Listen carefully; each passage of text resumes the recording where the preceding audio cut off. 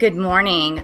Welcome to Wine, Women, and Writing Radio, where we talk about authentic, complex female characters and the real life experiences that they're based on and how those translate into great fiction.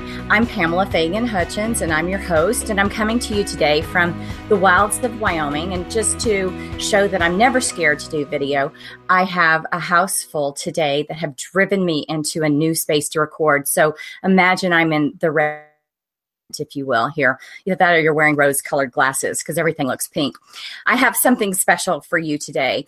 I had the chance to read a fantastic book last month, one that takes the question of what it means to be a woman and what it means to be human and attempts to answer it by diving 40,000 years into the past to the life of a Neanderthal girl. And this best-selling, number one in Canada, best-selling and award-winning book is written by the delightful Claire Cameron. And so I'd like to welcome her to Wine, Women, and Writing today. Thank you. It's great to be here. Claire's coming to us. A glass of wine. We do. We need wine. If you were having a glass of wine, Claire, what is your drink of preference, your wine of preference? I do red in the winter, and right now I'm in the rosé transition, and then I'll go to white in the summer. I live in Canada, where I'm in Toronto, so we have very distinct seasons. So you've got to keep your drink moving with that. I love that. Seasonal wine. I really never thought of it that way, but it works. Yeah, it's good. So if you were, one of the things I was thinking about in terms of the show, if you're a Neanderthal, you didn't have wine, and you needed to keep your wits about you. So how does a Neanderthal woman relax and chat with girlfriends? Well, in my book, Girl, she's considered a woman by Neanderthal. She's actually, by our standards, fairly young, but she would tell you it was a full belly, that there's no greater satisfaction than really gorging after you get to eat. And that I came across from how when I'm in the mountains or outdoors, I have a background as a guide, how different my relationship to food becomes. That, it's no longer something you're choosing or tasting. It becomes just the greatest indulgence and pleasure. So I think that's what Girl would say. I kind of got that from the book as well. And it makes me think of, after a big feast and all those chemicals rushing through your body. It is a fantastic feeling. Not to cut off the book, but I've been dying to know about your life working outdoors and living outdoors. And you mentioned guiding. Tell us about your guiding. Well, I started canoeing, the Boundary waters in Minnesota. We have huge areas like that in Canada where you sort of go on long distance canoe trips. So portaging and that's how I got started in the outdoors, that and hiking. And then I moved to Oregon and became an instructor for Outward Bound, which is an outdoor organization, and I was a guide there. So I did mountaineering and whitewater rafting trips. And then I've just been a mountain climber and rock climber for a long time too. I have small kids right now, so my ambitions are a little bit more limited, but actually my son is, my older one is now 12, and he's just started climbing in the climbing gym with me. So I have high hopes that we're about to strike out for a few summits soon. You are amazing. I think that sounds fantastic. You had told me earlier that you met your husband in Oregon, so that must have been your Outward Bound era. Yeah, we were both instructors there.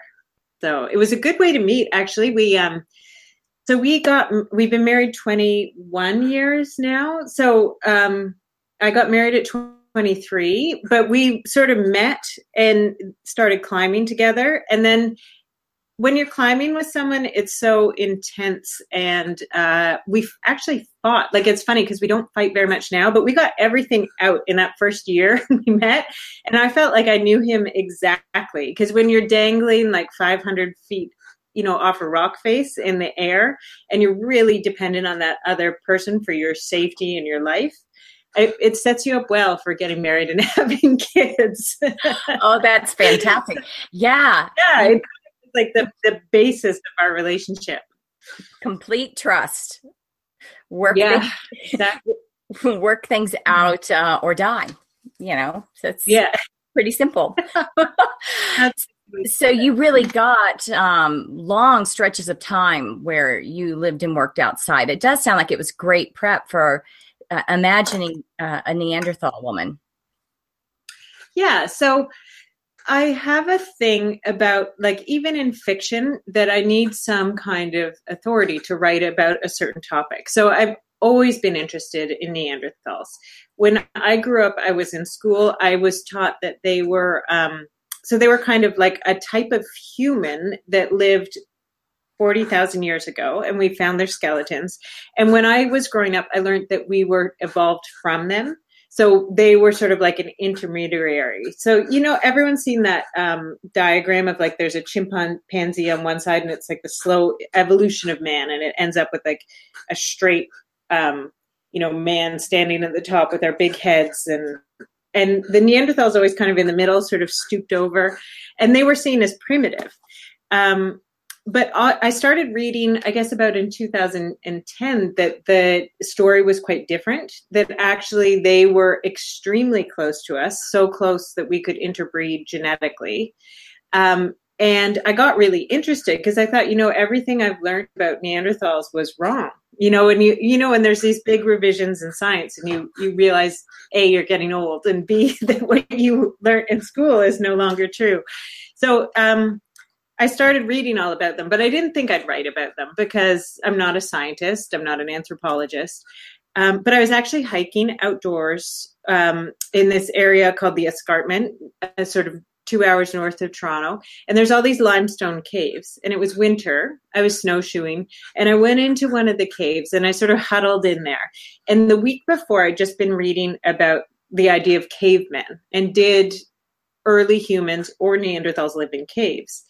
And that's where we find a lot of their artifacts. So some of the researchers were saying, we find their artifacts there maybe just because that's where they preserve. And there was this whole debate. But when I was in, and I didn't really have much input. And then I was huddled in this cave, and it was around zero, and it was miserable. You know how rock gets freezing in the winter? So, it felt like the heat was like leaching out of my skin. And I have spent many nights in the snow huts that I've built. You can make them cozy and warm, and like light a candle inside and wear a t-shirt. They can be so comfortable. And when I was huddled in that cave, I had no doubt if I had any skills and could build a snow hut, that's where I'd be. I wouldn't be in this miserable cave. So I started to see how taking a view of my experience in the outdoors I could start to interpret the research in my own way. And that was really when I sort of gave myself the permission to start writing fiction. I think that is fascinating. And I wondered if you had a background in anthropology or archaeology as I was reading, and didn't see anything where you talked about it before. But what a really authentic place to approach it from, which is, they obviously survived for quite a long time, the Neanderthals. And so they had to have survival skills. So ipso facto, cave? No. Well, so go ahead. Sorry, go ahead. All you, go. Well, the Neanderthals actually, so humans in our current form have probably, it's sort of debated, but we've existed for about 40 to 70,000 years. And the Neanderthals lasted for at least 200,000. So they have done far better than us if you want to, measure against time. And there's an earlier kind of human called Homo erectus, who was around for millions. It's so actually we're pretty short-lived in terms of the different kinds that came before us. So the actual, when you got down to plot and the story itself, it's much more than just a story about a Neanderthal girl. It goes far deeper than that. Can you tell us some about where you got your story idea and the book itself? Yeah, so it's the story of a Neanderthal named girl, and it's kind of told like a documentary in the course of a year of her life. You know, those nature documentaries that follow the seasons. And then it's also about did I just sound Canadian there when I said about? About. That's how you sound Canadian, out and about the house. So there's also a story about an archaeologist who finds the bones of a Neanderthal together with a modern human, and they're sort of together. And to her, they feel like these two beings must have had a relationship because they were buried together. So the story of the modern woman, the archaeologist, and girl are sort of told in parallel. And I actually didn't mean to write the modern part of the story, but Rose, the archaeologist, just kept coming in. And I had this moment where I realized why. And it was during the birth of my second child. So he was big. He was 10 and a half pounds. Oh. And I was in labor with him. I know any woman can relate to that. And it was, you know, I don't know how they do it now, but I had a monitor on me with his heartbeat. And there was something happening and the doctors were looking at it, and I just heard the beat start to slow. And there was like a chart with a needle, and the needle started to go down. And there was a big panic, and all these doctors came running in. The head of the department came in, and I must have, it felt, I don't know if it was, but it felt like there's 20 people around me. And the head doctor turned to me and he said, "You have one push to get this baby out." And what had happened was he was coming down in the birth canal, and the umbilical cord was wrapped twice around his neck. So when I pushed, I was strangling him. And it was just what, you know, it was the most terrifying position I've ever been in.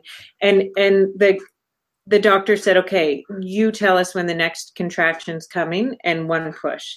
And, you know, you sort of go to the hospital to submit yourself to have someone else fix it. And I realized I could feel it was life or death, and it was only me.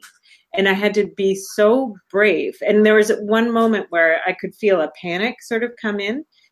And then I thought, you know what? So many women have done this before me. And it was almost like I felt like I could reach my hand back and take, you know, the hand of the woman who'd done it before me, and we went on in a chain. And I felt so connected to my past. I think because our bodies are imperfect and we have these huge heads and narrow pelvises. Yes. And it barely works. It's not ideal. I felt like the imperfection of this setup too. And so I just got it was like the panic came and then the strength. And I just took so much strength from the women that were before me. And my baby was born healthy, thank goodness, because I think it was quite close. And there's a lot of stories that don't end that way.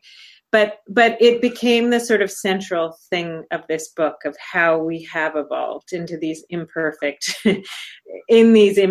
bodies that have sort of been tinkered at over the years. But the other thing that really came to me was that our bodies haven't changed very much in 40,000 years. And they were quite close to that of Neanderthals. And this is, you know, for all our modern conveniences, our refrigerators, our central heating, these things are, having babies is very raw and very primal and very similar to how it was. And absolutely integral.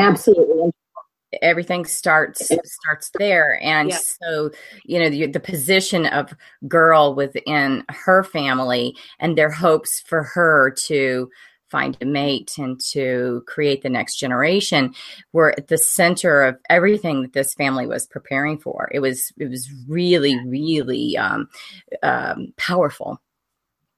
And it's funny, when I did about 5 years of research. I got probably a little too into it, but when I started reading about, what anthropologists or paleontologists had written, it was really striking that the central question around all of the academic work, generally speaking, and it's changing now, but who was Neanderthal man?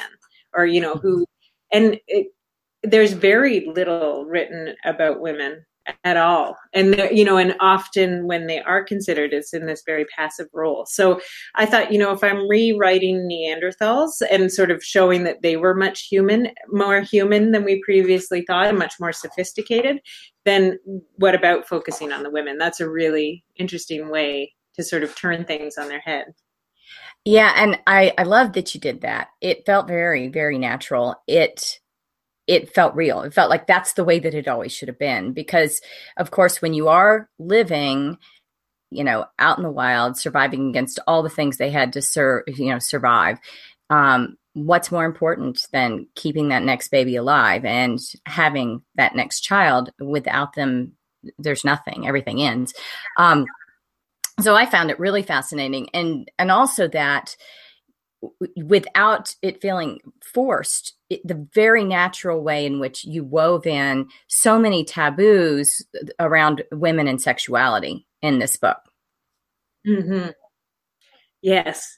Yeah, I was, there's so much we don't talk about, isn't there? And some of that was based on the archaeology. So the Neanderthal population was increasingly small towards their end 40,000 years ago, and they lived in smaller groups than modern humans and more isolated from each other.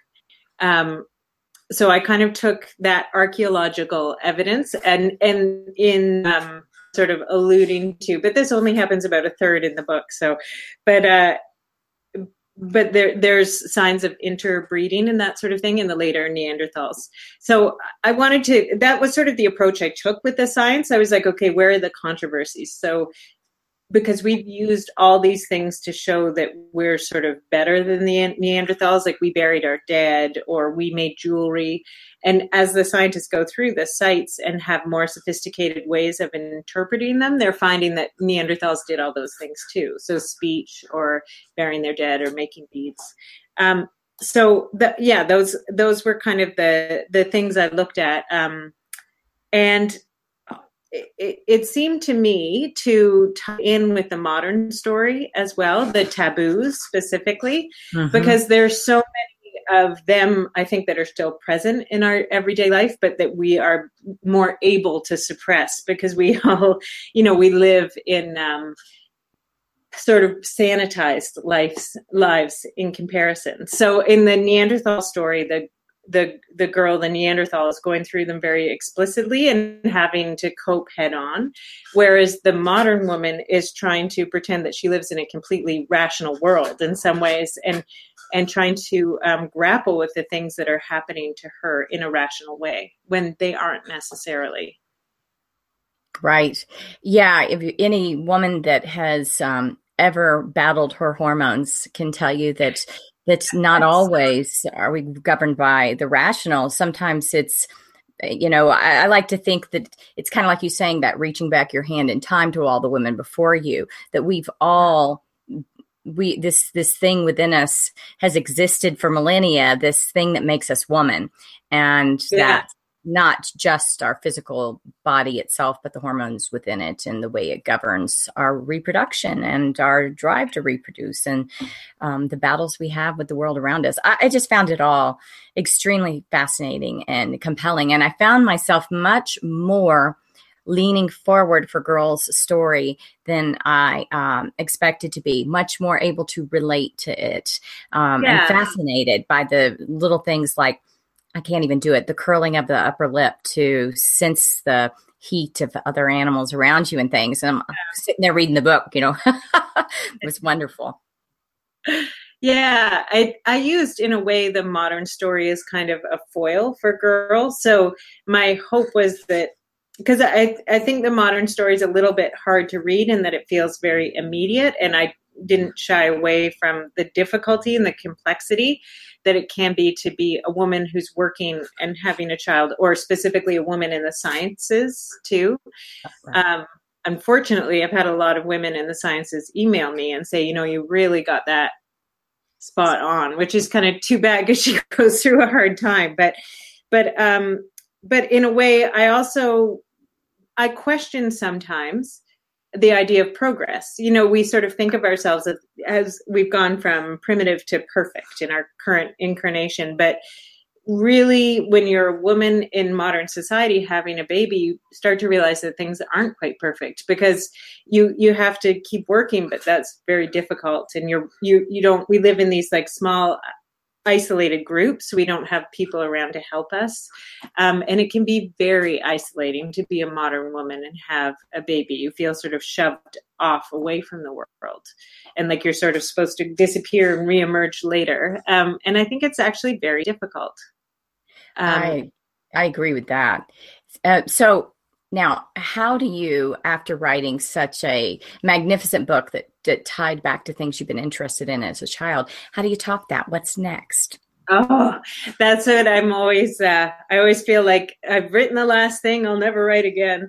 I'm writing two things right now, which is funny. And I've never done that before, but I'm kind of switching back and forth. And one is about some Victorian mountaineers who were women. And it's incredible what they did, some of them in skirts. So I'm kind of interested in them and wanting to write their story. And then I'm also interested in artificial intelligence, which sounds funny, but it, again, is, you know, I'm going from sort of like the deep past to the future, but it's something that also brings up the question of what makes us human and questions who we are and what we're doing here. So, so I'm really interested in that as well. My oldest daughter is doing her dissertation for her PhD in computer science on artificial intelligence, and it's very controversial for exactly that reason.